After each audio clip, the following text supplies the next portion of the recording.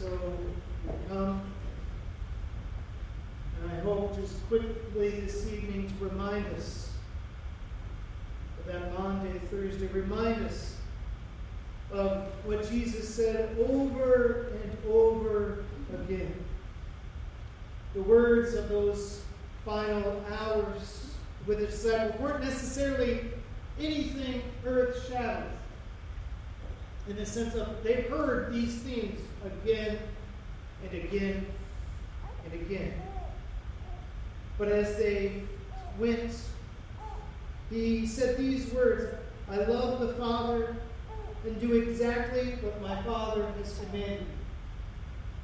And he said, "Let us leave now. Come, go." And we read as he goes out what would become the 15th chapter of the Gospel of John. John is reflecting on what is going on as we give our attention these days to the final words and acts of Jesus. We read this as he goes out. He says in John 15, "I am the true vine, and my Father is the gardener."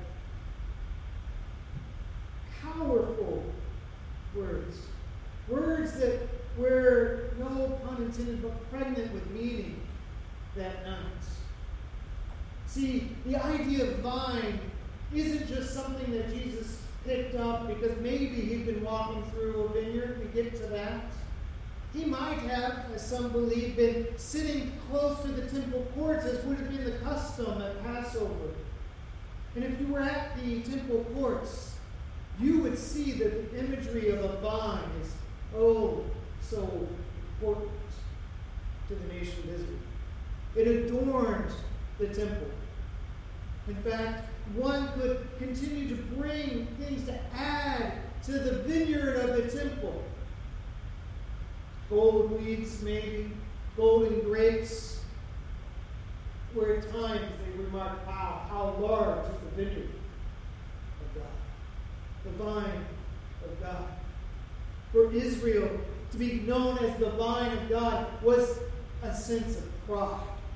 We are God's vineyard. We are the ones God has chosen.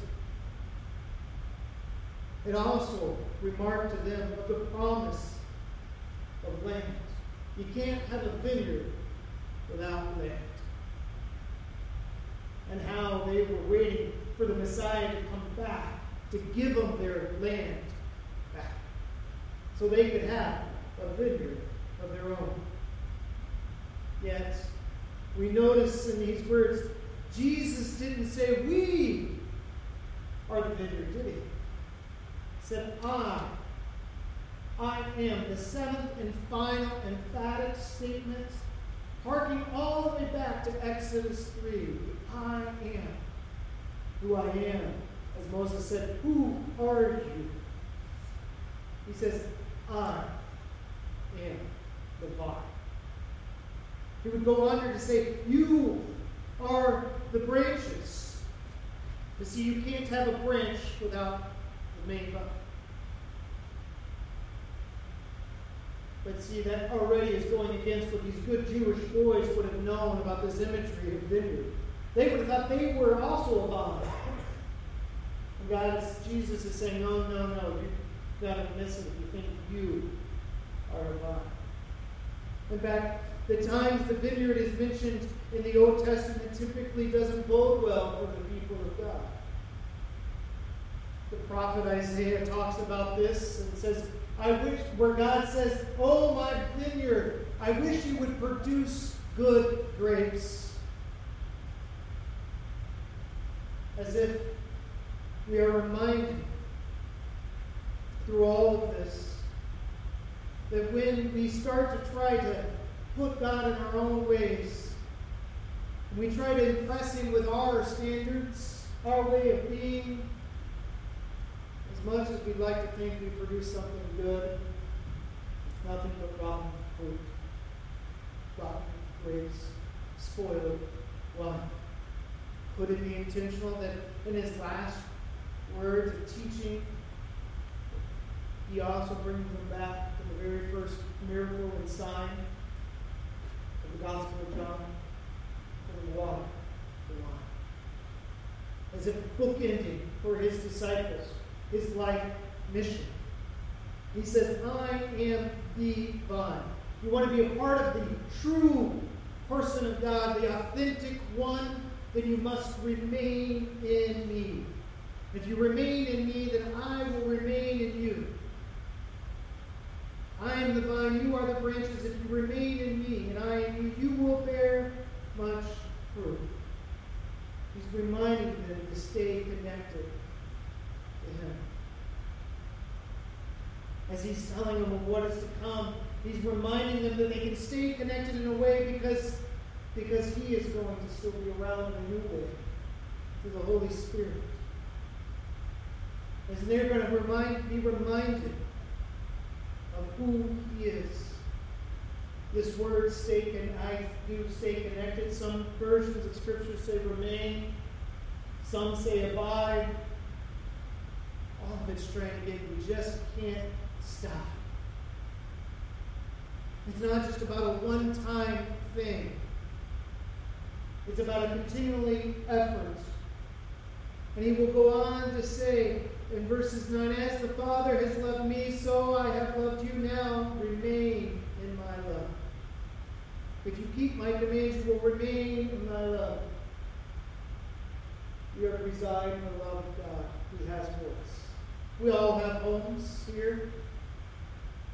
But if we admit we don't just go in our home and do nothing. That's not the purpose of a residence. Instead, it is to be lived in, to be lived from, to invite others in. And in since we see truly, I think, a little bit of what Christ is saying. To reside in love is to truly live in it, make it so much about that that's where you come from, that's where you are heading, and that is how you live. Obey my commands over and over and over. My command is this, verse 12. Love each other as I have loved you. Amazing, is it not? Of all the things he could have said, he reminded them of residing in his love, in the fact that he loved them. He would go on to say, you did not choose me, but I have chosen you. But he goes and he adds something, and I've appointed you so that you may go out and bear fruit. See, it's not a matter of if we will bear fruit, but we will bear fruit. Jesus never thought, well, maybe, if you're lucky, that underneath what he's saying is, if you are remaining in me, there will be something to show. We will love one another. We will have experiences together that remind us of how much the Lord has loved us. And others will too. See, just like there are extra cups and bread at our table this evening, we must be reminded that the purpose of remaining in Jesus' love isn't just for us. He said, I appointed you to go out. Elsewhere, he said, as I have been sent, so I send you.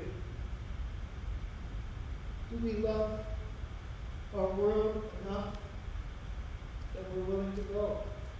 He's going to tell them it's not going to be easy. He's going to tell them it's going to be hard.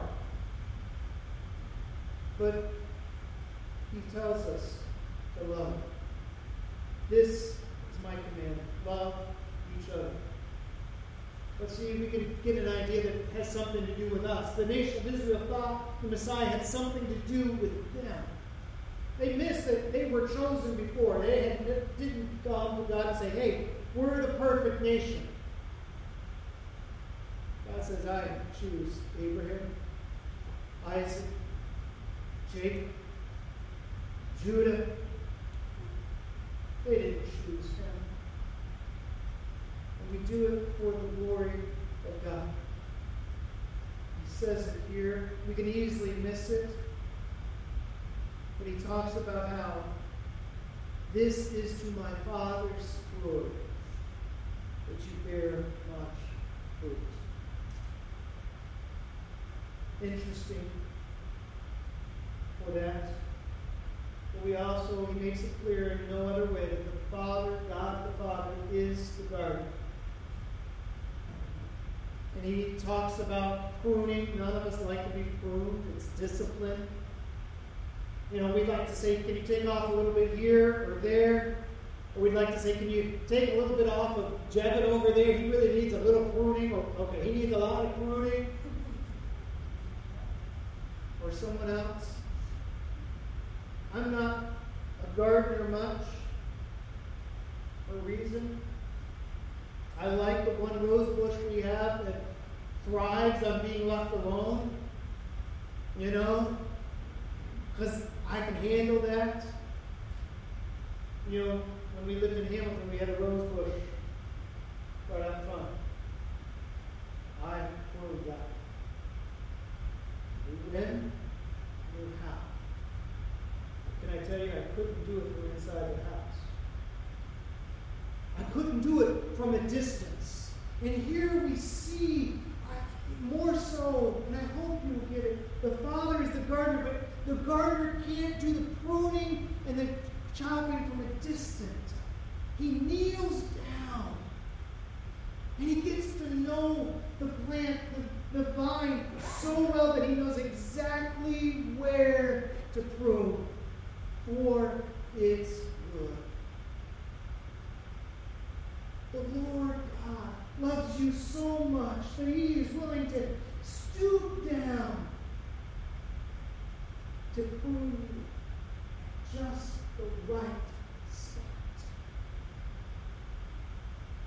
See, all through Scripture we see this to be true. God didn't just leave this world and say, hands off, I'll let you go. He stoops down again and again and again. And here in the final words, Jesus will say to his loved ones, I am the true vine.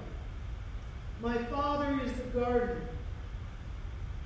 He cuts off every branch in me that bears no fruit, while every branch that does bear fruit, he prunes so that it will be even more fruitful. This Easter, this Holy Week, may you see the Lord stooping next to you to pull you out of his love. And he doesn't do it from a distance. He gets close in person. And that can be scary. But let us not forget the words he says, you are already clean because of the word I've spoken to you. We have been given forgiveness. We are clean. But God doesn't just save us and leave us. He saves us, he prunes us, he prunes us, he prunes us, so that others will see of his love, of his care. He loves us too much to leave us the same. So in the words of Jesus, let me say it again. May you love in word and deed. May you reside in the love the Father has for you through Jesus Christ. May that be what you long to get back to as you long to get home this evening and other times. May you also leave out of love as you leave your house each day, so that others can come to be welcomed home into the kingdom of God. For I go to prepare a place, he said earlier, so that you may be with me. That is his heart, and that is ours. And so may we focus on Good Friday. May we see now the story of Good Friday as we bring our time to a close.